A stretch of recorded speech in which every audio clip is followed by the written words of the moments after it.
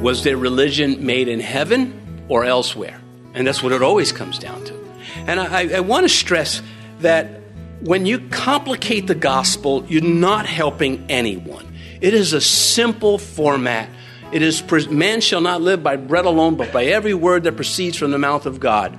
It doesn't say, well, you have to go off to a seminary and learn how to be a Christian. You know, there is a such thing as on-the-job training with the Lord.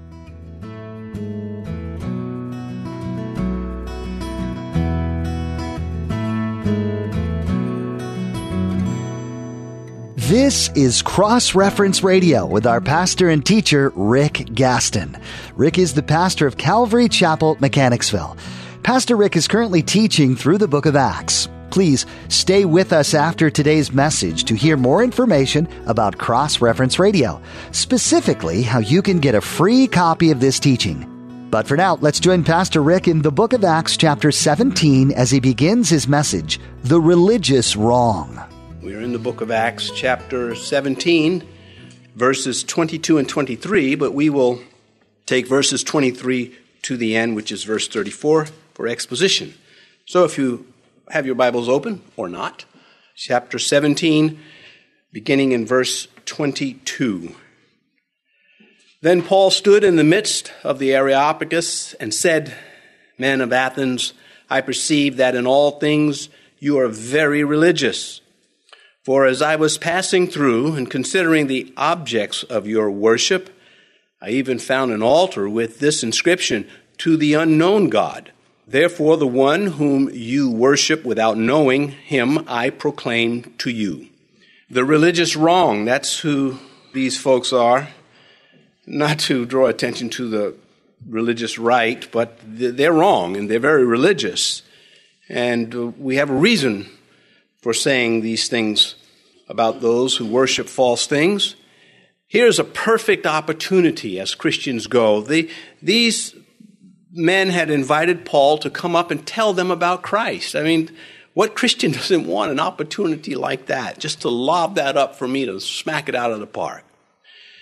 And he's going to clearly lay it out with respect. And yet, they're going to dismiss what he has to say, most of them. This is a reality. It's a part of life. Just because God opens a door does not mean that it's all going to work out just fine for you. God opened a door for Moses, and the people turned on him very quickly. And so this is just being sober-minded, mature in our faith. Even our Lord, there were places that he had gone to, and of course with his teaching and even the miracles, he was rejected. Matthew 13:58. Now he did not do many mighty works there because of their unbelief. And that's what it comes down to. That's what we're up against, those who don't believe. These are educated religious men, and the most educated of their day, many would say. We look now at verse 22. Then Paul stood in the midst of the Areopagus and said, Men of Athens, I perceive that in all things you are very religious. Well, they would have agreed with that. But as I mentioned, this discussion on religion is not going to go the way that Paul would like it to go. He has had a lot of success in other places, Philippi, Berea, Thessalonica. But here, he won't be persecuted for what he teaches. He'll be laughed at. And that is a part of sharing the gospel. His audience, these religious men, they were self-impressed intellectuals at that. It's not written anywhere that a person who is intelligent is obligated to be arrogant. That is something that Satan attaches to intelligence. I think God wants all of his people to learn as much as they can, but to properly manage these things. And these rebukes are throughout Scripture. So they supposed themselves to be the custodians of all knowledge. And they were bringing Paul up to inquire about what he had been preaching there in the city of Athens. With them, you were nobody until they said you were somebody. And this is not the way that Christians should behave. But yet many do, unfortunately. an arrogant pride. It blankets many places on the earth in some churches. Isaiah chapter 5, woe to those who are wise in their own eyes and prudent in their own sight. And that is not the only place in Scripture where having a high-minded attitude of oneself is rebuked. God resists the proud. And the distinction between a decent pride where you are enjoying a success versus an arrogant pride where you are belittling others. He says, men of Athens, I perceive that in all things you are very religious. Now, literally in the Greek, very religious is spirit-fearing. Well, they're mindful of the spiritual world. That's the idea. And this is a proper word by the New King James translators. They were religious. But religion can't wash away sin. And this is where he's going to try to get to. He's going to say, God commands repentance. It's not a suggestion. It's a commandment. And they're going to scoff at that because those who are not ready for the truth of God, they resist accountability, especially that of Jesus Christ. They like to form their own system of accountability and standards, which is idolatry. But it is the greatest need of a human being to repent, to get right with God. There is no greater need. Everything else is going to die. I mean, again, if you could throw a baseball 200 miles an hour, if you're not right with God, this is going to not help you at all. Not going to help you either if you are right with God. All these things are wood, hay, and stubble. What matters is a relationship with your Maker. And yet, the resistance to this is global, and it is only increasing as we are approaching the last days. So what? They were religious. Was their religion made in heaven or elsewhere? And that's what it always comes down to. And I want to stress that when you complicate the gospel, you're not helping anyone. It is a simple format. It is, man shall not live by bread alone, but by every word that proceeds from the mouth of God. It doesn't say, well, you have to go off to a seminary and learn how to be a Christian. You know, there is a such thing as on-the-job training with the Lord. But don't complicate the gospel. And it's done all the time. It's unfortunate. These men were notorious for making things complicated. And again, their religion, there was no unbroken witness of their religion from the time of creation as with ours. We can trace the origins back to Adam all the way to this present day, with the prophecies assisting very much. No one else has this. To just make bodacious claims about God is wrong, and God doesn't appreciate it himself. If someone were to make bodacious claims about me, even if they were flattering, if they were not true, I would be a little disturbed by that. And God finds this an abomination. And religion, particularly religion without the Holy Spirit, is a negative force in the world. Many wars have started because of religion. And to this day in the world, there are religions that are very much a negative force. It is supposed to be a governing force on the individual's life and therefore the society. And this is where we are in this section of Acts. This is what we're considering. Those who are intelligent, very religious, and very wrong at the same time. Just because you can get high grades does not mean you know what to do with life. And if it did mean that, then there'd be no problems, would there? This religious conversation, governing force in one's life, be you a Christian, a pagan, or an atheist, or something else, it always should come back to, is it true or not? This goes all the way back to Cain and Abel. What Cain did was he was religious, but he wanted religion his way. He did not want to conform to God. He wanted God to conform to him. And so he brought what was rejected.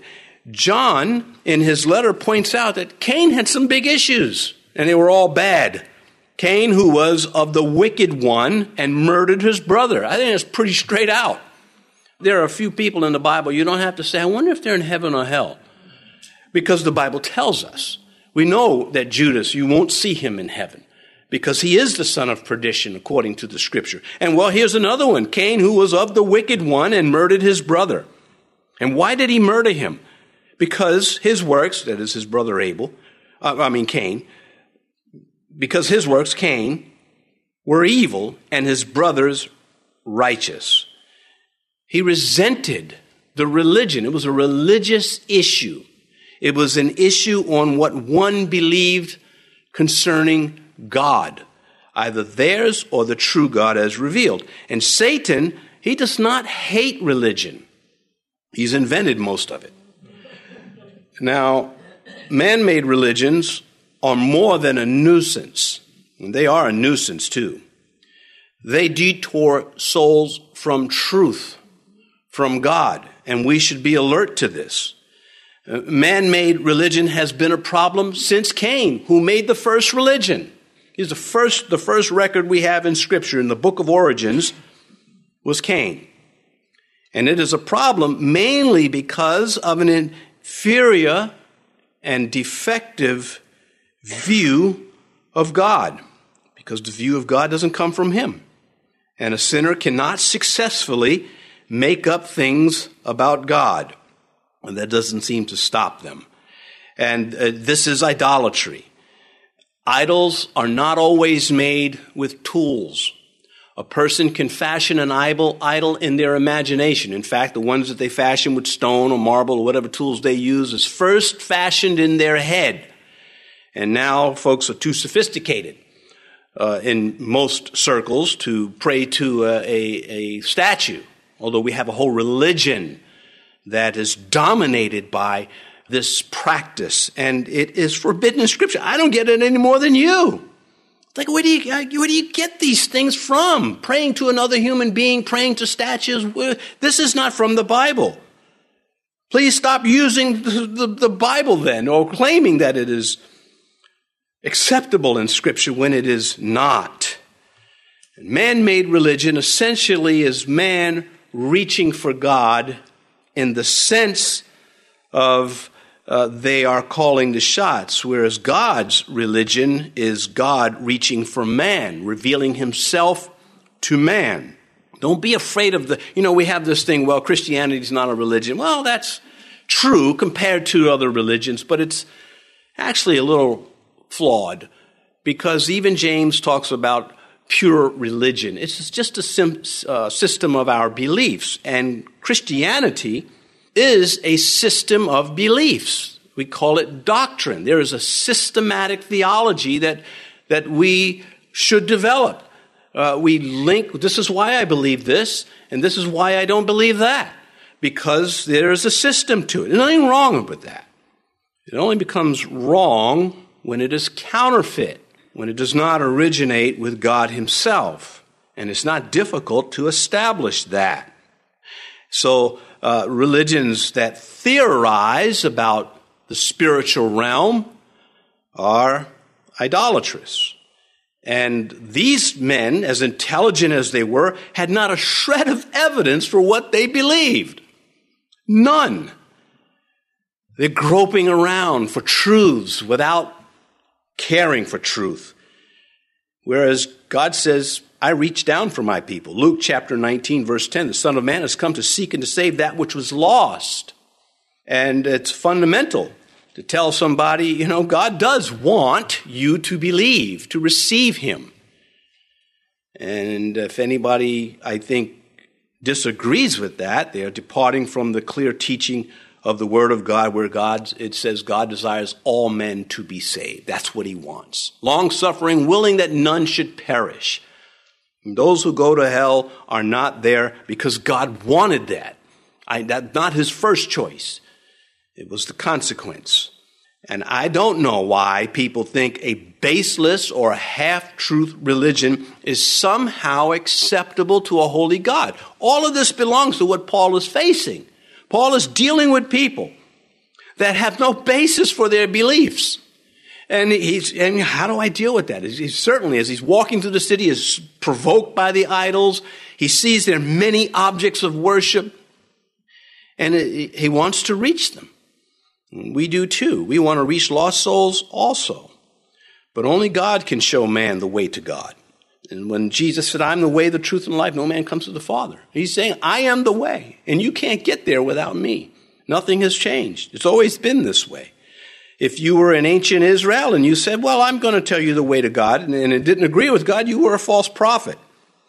Verse 23, for I was passing through and considering the objects of your worship. I even found an altar with this inscription, to the unknown God. Therefore, the one whom you worship without knowing him, I proclaim to you. Now, he's trying to identify with them. I think there's some over-identification, at least a lesson for us to be careful about identifying with those who have wrong views about God, because he's not going to have a lot of success with these folks. Now, that's not necessarily to charge Paul with wrong, because when he gets to Corinth, he doesn't. In fact, we don't read of him using these tactics again. I'll cover that towards the end. But here he says that there were many objects of their worship. That's their idols. All of them wrong. The world is irritated by that. What do you mean? They're all wrong? Yeah, that's exactly what I mean. I don't have to agree with them because they don't like my position. I can tell somebody who is lost, I don't agree with you. I agree with the Bible. And the Bible doesn't agree with you. Doesn't even like how you chew your food. You can't. No, that's just a little too much. But anyway, a human can worship many things because he has the capacity to worship. It's built into us. This desire to worship God, to know God. But that does not mean that the person will submit to God. And this is, of course, everywhere. Every idol proves the capacity for God and proves the capacity for sin at the same time. It is most certainly a fact that wrong worship is easy. It is very easy to worship a false god, a lie, something that has no basis in truth. And I have found it is very difficult sometimes to worship the God of truth because of my flesh, not my spirit. My spirit is 100% with God. My flesh is not. There's two different things. We're dealing with truth, accepting it, receiving it, believing it. God is not going to conform to the imagination of men. Again, the very thing which idolatry is. The world would say this is very narrow-minded. And we would say, amen. Enter by the narrow gate, for wide is the gate and broad is the way that leads to destruction, and there are many who go in by it. Matthew 7:13. When it comes to truth, we are to be very narrow-minded. It would eliminate a lot of the weirdness in Christianity if more Christians were a little bit more narrow-minded. And say, you know what? I don't know. I'm not going to accept that. I see that as contrary to what the Scripture does. Anyway, so it says, he says, I even found an altar with this inscription, to the unknown God. Well, they freely admitted that there could be a God they missed. Maybe there's another one out there. We're making them up all day. Maybe we didn't get to that one yet. And so Paul sees that and he says, well, that's what I'm going to preach on. That's going to be my sermon. And it is a good sermon, but you don't want to criticize Paul. Because when you get to heaven, he's going to challenge you to a spelling test and win because he's real smart. But you, at the same time, you can't dismiss certain things that are there. That's why they are recorded. With all the gods they worshipped, with all the gods they boasted about, and they boasted about their gods, they missed the only true one. All this intelligence, and you got the wrong one. You got a whole room full of wrong things. Incidentally, Lucifer is highly intelligent, and he chose to be God's enemy. That's not too smart. So you can be intelligent and not smart, not to properly apply that intelligence. Well, they left room for God, a God that they did not know. Paul's going to tell them. He says, I know him. I want to introduce you to him. But will they like the terms? It always comes to that, doesn't it? Will the individual like the terms set by truth, because truth does not budge. It makes a demand. It says, this is how it is.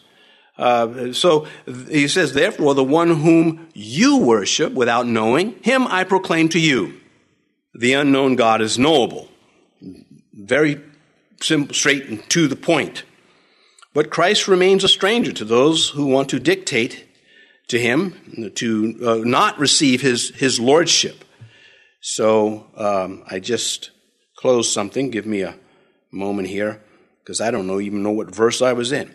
Okay, let's go now to verse 24. And there he says, God who made the world and everything in it, since he is Lord of heaven and earth, does not dwell in temples made with hands. If these terms of creatorship are a problem, then you have a problem. If you have a problem with God creating everything from nothing, you have a very big problem. And this explains why so much of the world wants no part of the Scripture. Science is willing to just believe in a theory than reason. And the evolution of the species is still a theory. They still don't have the evidence, but that doesn't stop them from presenting their theory as fact. And as a matter of fact, there have been, from this church, some that have gone on to the universities and learned science and leaning toward evolution. Well, you don't know what you're talking about when you say the missing link. Well, where is the missing link?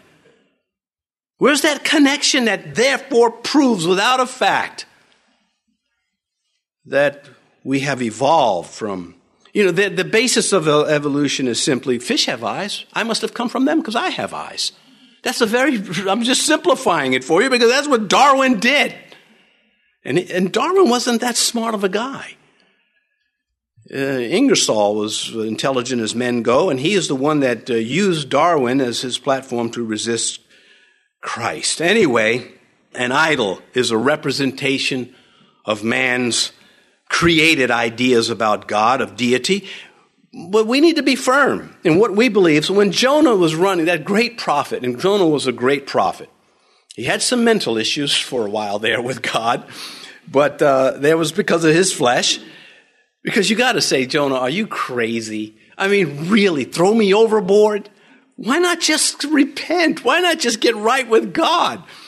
Anyway, Jonah says, I am a Hebrew, and I fear Yahweh, the God of heaven, who made the sea and the dry land. That was his theology.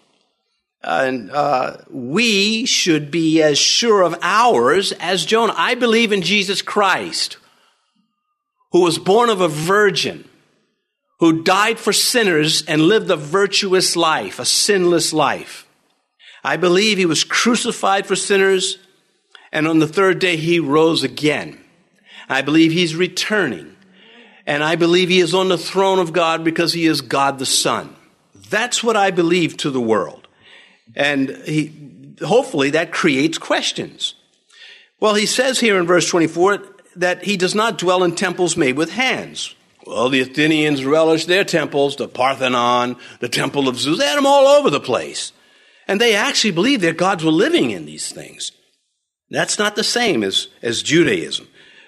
When the temple of God had there the mercy seat of God, which was the dwelling place in the sense that God would be available to his people, but not in the sense that he wasn't anywhere else. When Solomon dedicates the temple, he makes this clear.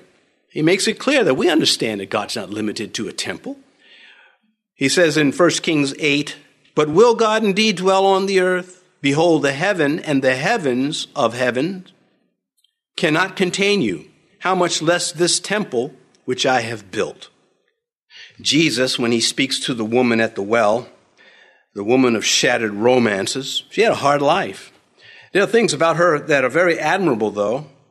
What I like, just a little side note here, what I like about the woman at the well is she was not a fraud. She was not fake. When she told the men of the city what just happened at the well with Jesus, they didn't scoff at her. They acted on what she said. She had to have had a reputation of it. Maybe she wasn't the most moral, but she wasn't a liar. She wasn't a fraud. And that's one of the things that comes out of this. You've been listening to Cross Reference Radio, the daily radio ministry of Pastor Rick Gaston of Calvary Chapel in Mechanicsville, Virginia. As we mentioned at the beginning of today's broadcast, today's teaching is available free of charge at our website. Simply visit crossreferenceradio.com. That's crossreferenceradio.com. We'd also like to encourage you to subscribe to the Cross Reference Radio podcast. Subscribing ensures that you stay current with all the latest teachings from Pastor Rick. You can subscribe at crossreferenceradio.com or simply search for Cross Reference Radio in your favorite podcast app. Tune in next time as Pastor Rick continues teaching through the book of Acts, right here on Cross Reference Radio.